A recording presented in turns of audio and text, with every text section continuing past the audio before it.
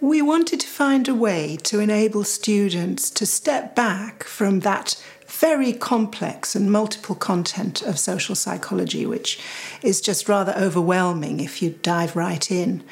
and give them ways of looking at it from that slightly outside perspective so that they could make sense of it, so that they could organise it into themes. And so we called 4 themes interrogative themes, which simply means themes which enable you to ask questions, organising questions of the content when you approach it.